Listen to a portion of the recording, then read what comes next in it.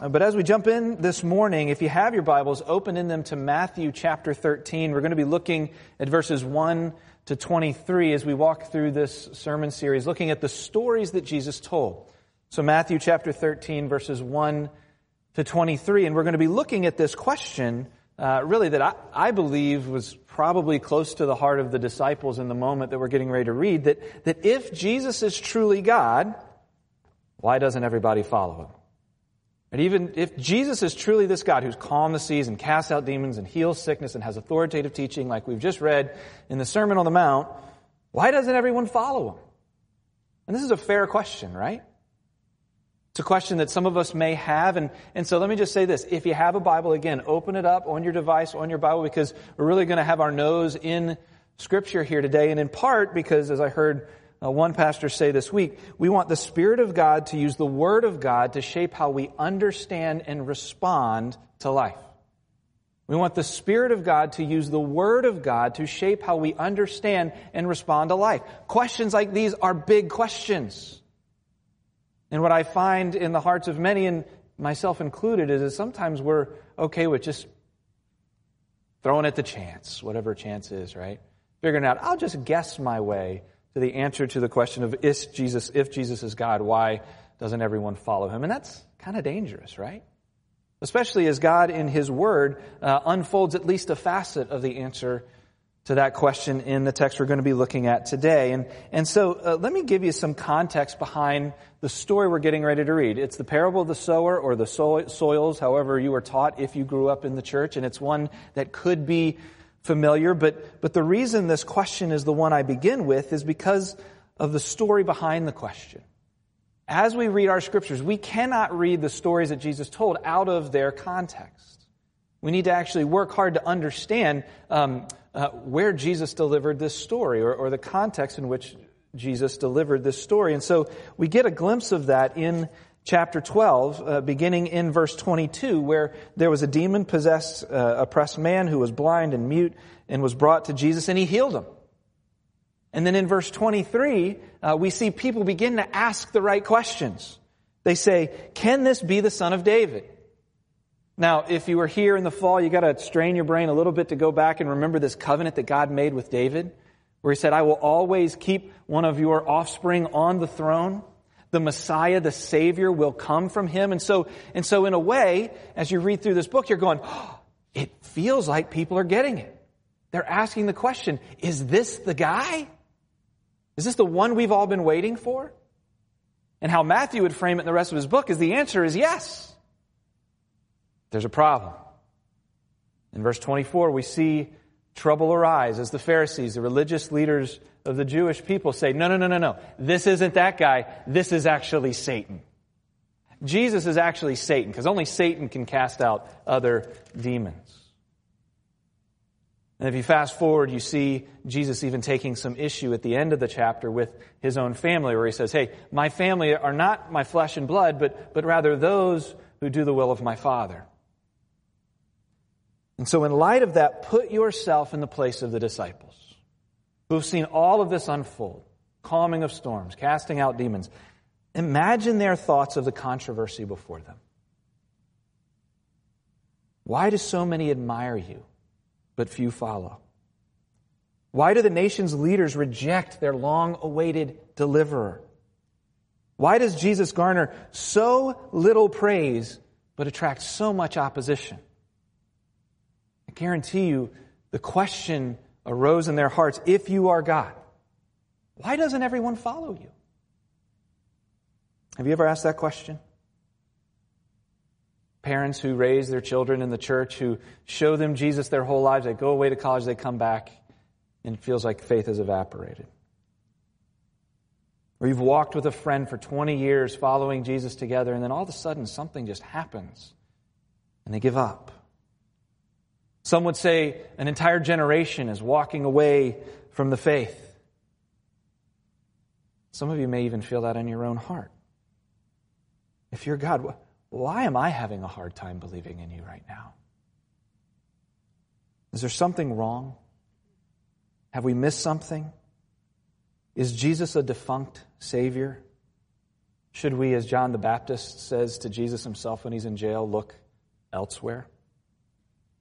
Well, let's jump into the text, and we're going to read the first 3 verses and take a break and talk about parables. And so the first thing we're going to do is try to understand what we mean when we say the word parable, and follow along with me in 13:1-3. It says, that same day, so there's your context clue that this is happening in the midst of another story, right? That same day, Jesus went out of the house and sat beside the sea, and great crowds gathered about him, so that he got into a boat and sat down. And the whole crowd stood on the beach. And he told them many things in parables, saying, a sower went out to sow. Let me open us in prayer as we get into the text this morning. Well, Holy Spirit, as we'll see from this text, we need you to actually make our hearts good soil for the seed of the gospel to land in this morning.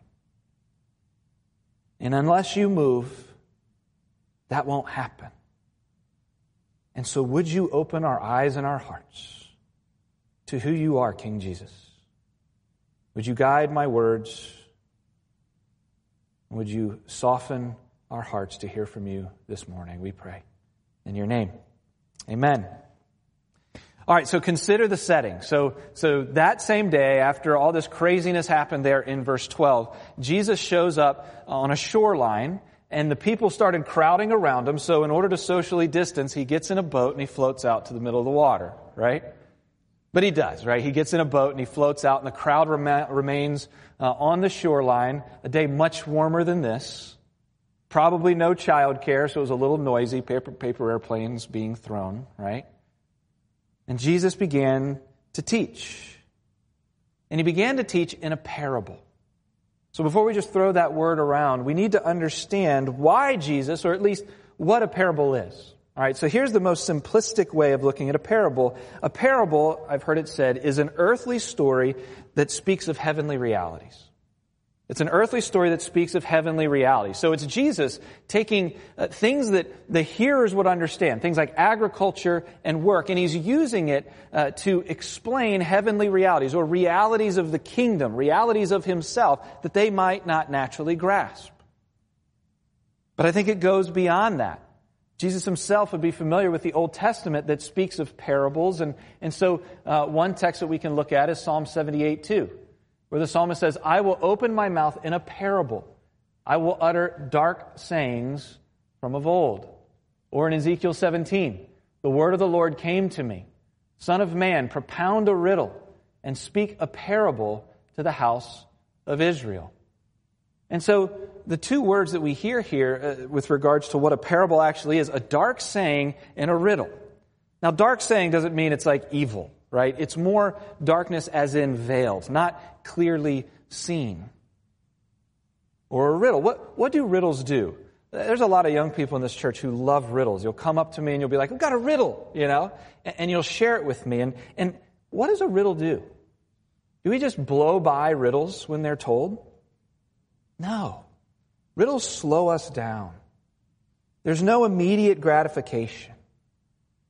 As Zach Eswine, a pastor who I listened to and who taught me in seminary, says, parables really reveal what we want. If we don't want to know the answer to the riddle, we'll just blow by and be like, I don't know, I don't have time for that right now. But if we really want to understand, we slow down, and it really reveals what we want. A parable is also a story that communicates a moral, but does so in a different way, other than here's a command or here's some data. An example of that that's famous in our household has to do with listening to music. I've told this in the past, but it's been a little bit. But there was a day when my kids were much younger. We were at the store. We were at Giant, and we're listening to music together. That's one of our favorite things to do as a family, is listen to music together.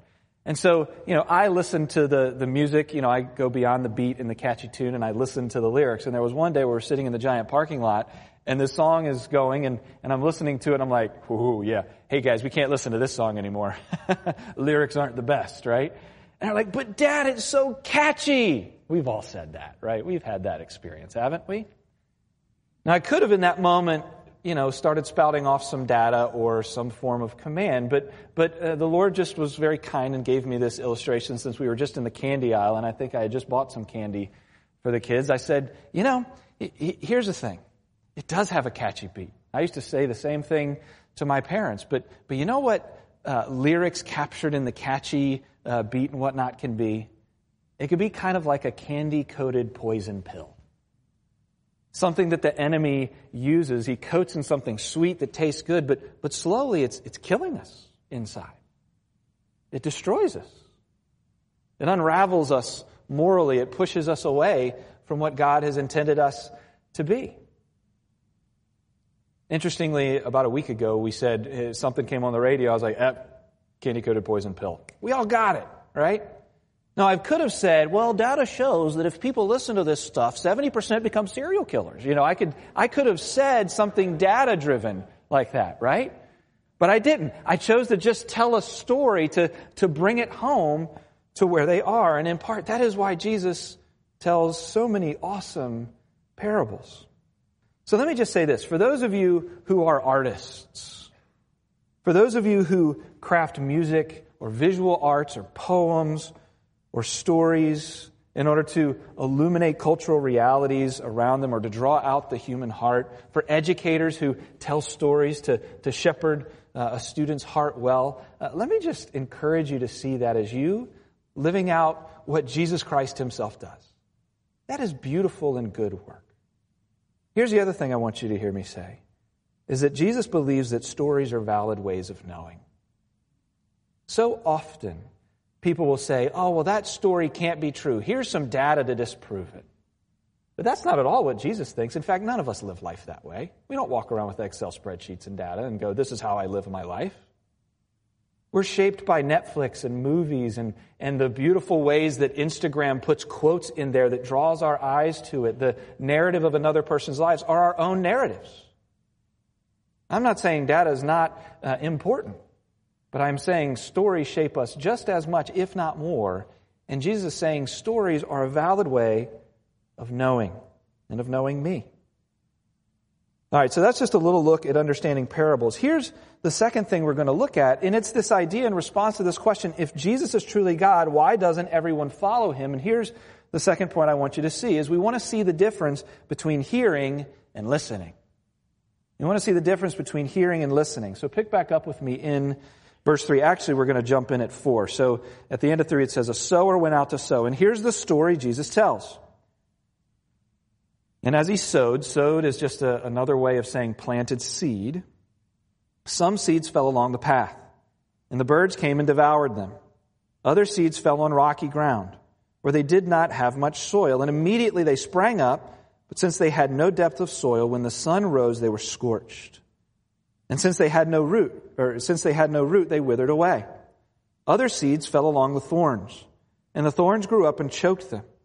Other seeds fell on good soil and produced grain, some 100-fold, some 60, some 30. He who has ears, let him hear. All right, so the reason this point has the word hearing in it is really because, here's another tip as you're reading your Bibles. Look for repeated words. Often that's where the Holy Spirit via the author is trying to draw our attention. And in this passage, the word hear or hearing is mentioned 11 times.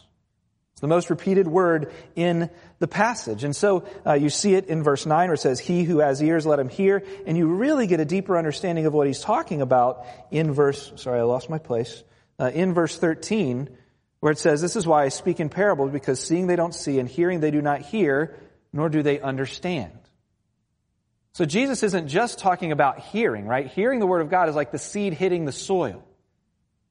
What he begins to talk about is how the soil or how the seed and the soil interact together, and that's really this idea of understanding, or we may call it listening. All of us either are or were children at some point, and we've probably had one of those heated arguments with a parent or a guardian or a loved one where you're back and forth and the parent goes, you're not listening to me. And then the child might say, but I hear you. And you're like, right, but you are not listening to me, right? There's this difference in expectation. Hearing means it just kind of goes in one ear and out the other. Listening or understanding, however, means, hey, the person has heard what you're saying, internalized it, understood it, and it changes our response.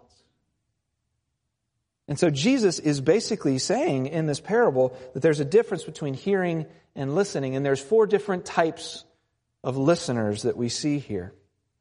So let me say this. As we talk about a sower in our culture, that top picture is oftentimes how we think of planting seeds, right? It's in a row. We put them down one at a time. But in this circumstance, what Jesus is talking about is more that bottom picture where it's somebody who just has a handful of seed and scatters it. And even more different than that picture on the bottom, usually the soil has not yet been tilled, at least in this culture. It's thrown everywhere on paths and on rocky ground, and it's later tilled up and prepared. But here's what he's basically saying. He's saying there is sowing that's happening, and the seed is what it says in verse 18. Hear the parable of the sower, 19, when anyone hears the word of the kingdom. All right, so the seed is the word of the kingdom, and this is just Jesus' way of saying it's the gospel. The seed is the good news of me because I am the kingdom come. And so what he's saying is, hey, the seed is when somebody hears of me. The good news of the gospel. Now the sower in this circumstance is Jesus, right? He's teaching his disciples. He's telling of himself to the listeners. Later on in Matthew 28 and into the book of Acts, we see the sowers, at least in part, becoming the disciples who are telling others of the person of Jesus Christ. And so he's teaching his disciples a valuable lesson here and saying, here are the 4 ways people are going to respond to the gospel. So here's the 4 categories of listeners that we see here. We have non-listeners, superficial listeners, distracted listeners, and fruitful listeners. First, we have the non-listeners. It's the ones who fall along the path. So the seed hits a path. The path is simply a place in the field where many feet have traveled, and it's packed it in. And here's the beautiful part about sermon prep for this one. Jesus does all the research for me. He actually goes down a little bit later on in the passage, and he explains, this is what the different types of soil are. And so here's the first one. The first type of soil is when anyone hears the word of the kingdom and does not understand it. The evil one comes and snatches it away, what's been sown in his heart. This is what was sown along the path. And so the first category, this path category, are the non-listeners. The result is that they hear the gospel, but they don't understand it at all. The cause behind it is not a defunct Savior, but it's an enemy, Satan himself, who snatches it away. Here's the second category. It's the superficial listener. This is where the seed hits rocky ground. This is soil that is very thin, and underneath are all the rocks. So the roots are never able to take hold, and when the sun rises, it basically scorches the plant and it dies. And here's Jesus' explanation of what's going on here. He says, as for what's being sown on the rocky ground, this is the one who hears the word and immediately receives it with joy, yet he has no root in himself, but endures for a while. And when tribulation or persecution arises on account of the word, immediately he falls away. So these are superficial listeners. Superficial listeners. These are temporary followers of Jesus Christ that don't last. They're met with zeal at the beginning, but the cause of this is superficial enthusiasm, a root system that doesn't go deep and will not allow for the word of God to withstand withering heat. That last phrase where it says, he falls away. That's the term, at least in Greek, I got to say it right, skandalizo, right? So you can hear the term scandal in there, can't you? It usually is referred to, you can interpret Greek terms in different ways based on the context, but it's often used as to take offense. So these are Jesus' fair weather friends. The minute their faith gets hard, the minute there's persecution, they bolt. They forget what Jesus taught in the Sermon on the Mount in Matthew 5, where he says, hey, persecution will come. Blessed are those who are persecuted for my name's sake. This is why I said a number of weeks ago, as a pastor, the worst thing I could do is to encourage us towards life of comfort and safety as Christians. The best thing I could do is to prepare us for persecution and suffering. Because it will come. It will come for the sake of Jesus if we are true followers of Him. It is challenging. but it shouldn't be shocking. Here's the third category. These are the distracted listeners, where they're sown among the thorns, and the thorns come up and they choke the plant and they wither and die. And this is what Jesus says of this group. Matthew 13:22. For what's been sown among thorns, this is the one who hears the word, but the cares of the world and the deceitfulness of riches choke the word, and it proves unfruitful. These are the ones who take temporary interest in the word until something more appealing enters its sphere. Basically, Jesus is the next shiny thing, and when the next shiny thing comes, they bolt. The cause is an adulterous heart, more drawn to things like success or wealth or comfort or power or control, and it overwhelms the word. Here's the final category, the good soil. And here's what Jesus says. These are fruitful listeners, or what's been sown on good soil. This is the one who hears the word and understands it. He indeed bears fruit and yields, in one case 100-fold, another 60, and in another 30. These are faithful and fruitful listeners. They hear and they understand, and it works its way out in its life to great yield. This is probably the part that would have shocked the hearers the most. Why? Because usually a plant has 10-fold yield. And this is saying 30, 60, 100. And this is things like the fruit of the Spirit. Love, joy, peace, patience, kindness, goodness, faithfulness, gentleness, self-control. These are things like people who hear from them the message of the gospel and respond. God's fruit works its way out. So what Jesus is essentially saying here is the problem isn't Jesus, but rather the hearer and what they're listening to. And so let me just say this. As we read this, I believe Jesus is telling this story primarily for the hearers of those who will one day go out and sow. But I think there's also a moment of sobriety for all of us who come to this text and hear things like the deceitfulness of riches, the threat of that persecution.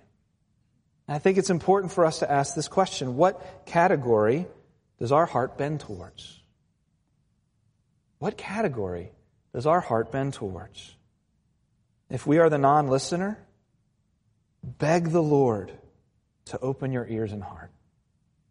If we are the superficial listeners, prayerfully ask the Lord for sobriety and seriousness in your faith. For the distracted listener, ask the Lord for clarity and repent of your other loves. And friends, for the fruitful listeners, and there are many, give thanks to God and ask Him to direct you to good places to serve and to continue to bear fruit. All right, here's the third point. And this is really Jesus' response to the invitation. And here's what I would say. As you read through the Gospels, Mark in particular, but also Matthew, you will see them sandwich kind of a teaching within a teaching. And he does this here. He tells the parable of the soils at the beginning of the end, and then he sandwiches in the middle a little teaching that really Matthew wants us, and the Holy Spirit wants us to pay attention to. And so follow along with me. It's a little bit of reading. We're going to wrap soon, but here's what it says, 10 to 17. Then the disciples came and said to Jesus, "Why do you speak to them in parables?" And he answered them, "To you it's been given to know the secrets of the kingdom of heaven. But to them it has not been given. But to the one who has, more will be given, and he will have abundance. But from the one who has not, even what will be given will be taken away. This is why I speak to them in parables, because seeing they don't see, and hearing they don't hear, nor do they understand. Indeed, in their case, the prophecy of Isaiah is fulfilled that says, you will indeed hear, but never understand. You will indeed see, but never perceive. For this people's heart has grown dull, and with their eyes they can barely hear, and their eyes have been closed, lest they should see with their eyes and hear with their ears and understand with their heart and turn, and I would heal them. But blessed are your eyes, for they see, and your ears, for they hear. For truly I say to you, many prophets and righteous people long to see what you see and did not see it, and hear what you hear and did not hear it." Here's what I think Jesus is imparting in this middle section, is it's kind of an invitation. You see, parables in a way are somewhat of a fog, right? Dark stories, something that's veiled, meant to put... So Jesus tells these stories intentionally, right? The disciples are saying, why do you just tell them a story and then walk away? Jesus didn't explain the moral of this. Would you come back to church the next week, right? Here's a story. Figure out the moral. That's what Jesus did. Jesus, why do you do this?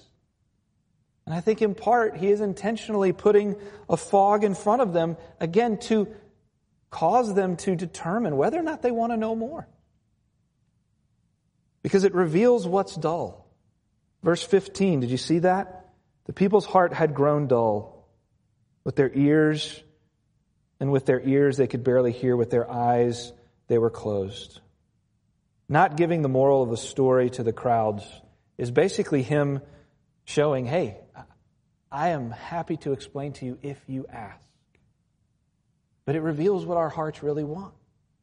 If there's no coming to him and asking. The people who are in the crowd are the ones who want to be entertained by Jesus and helped by Jesus, but they really want nothing to do with Jesus. But there's an offer. In verse 12 it says, the ones who hear, the ones who have been given, let me find it. For to the one who has, more will be given. There's an invitation saying, hey, I'm welcoming anyone who wants to know, and there will be no end of knowing me.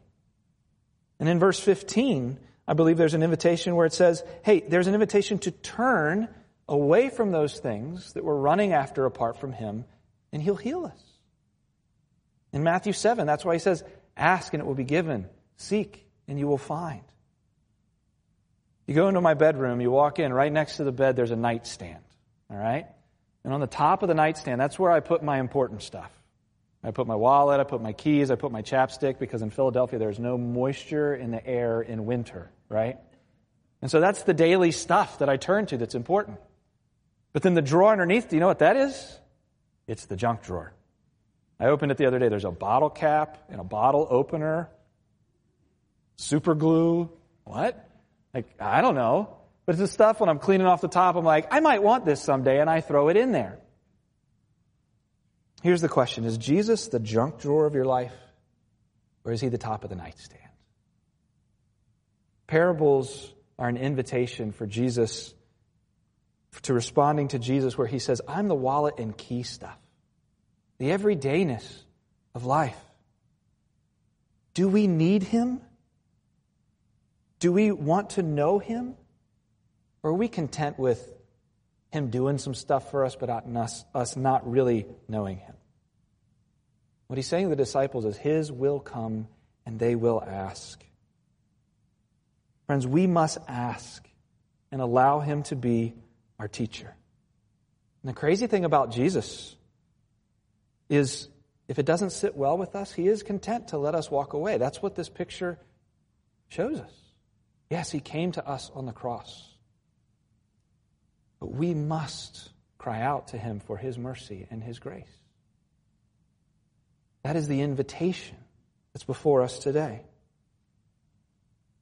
Now, this sounds like a terrible church growth model, doesn't it?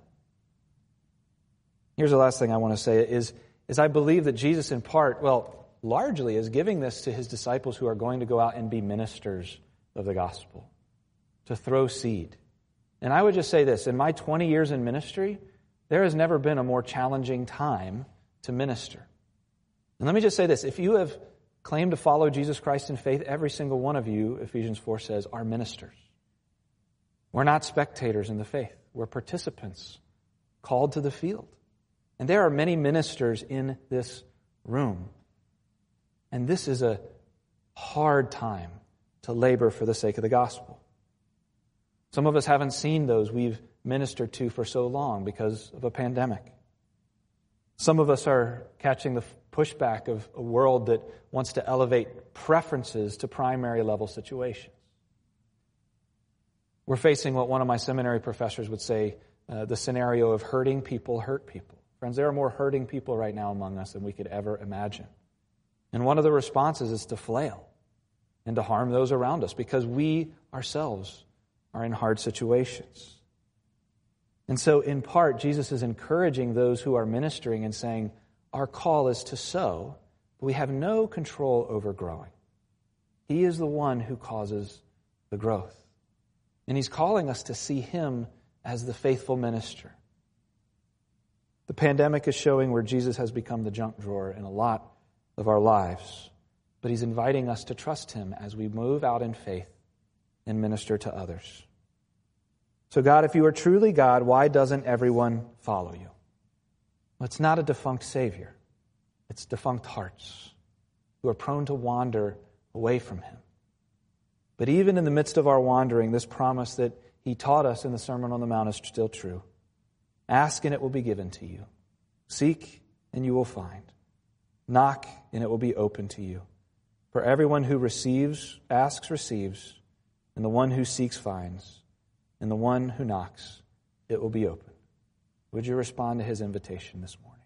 Let's close in prayer. Well, Lord, we praise you for your word. Father, I know sometimes hearing these soils can create turmoil in our own hearts. And so, Lord, I pray, again, if our spirits are overly fearful and overly sensitive, I pray that we will rest in you as our Savior and the work you have done on our behalf. But Lord, where our hearts have refused to go deep into you and are being scorched, Lord, who are fair weather followers of you, following the next shiny thing, Lord, would you grab our hearts and not let us go? Cause us to respond to your invitation.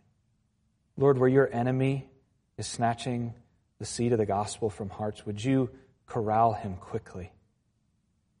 And Lord, for those where the seed has fallen and fruit is come to bear, but Lord, maybe we're facing discouragement as we minister to others. Lord, would we be encouraged in your faithfulness and who you are, and allow us to trust you? Lord, we pray these things in your name. Amen.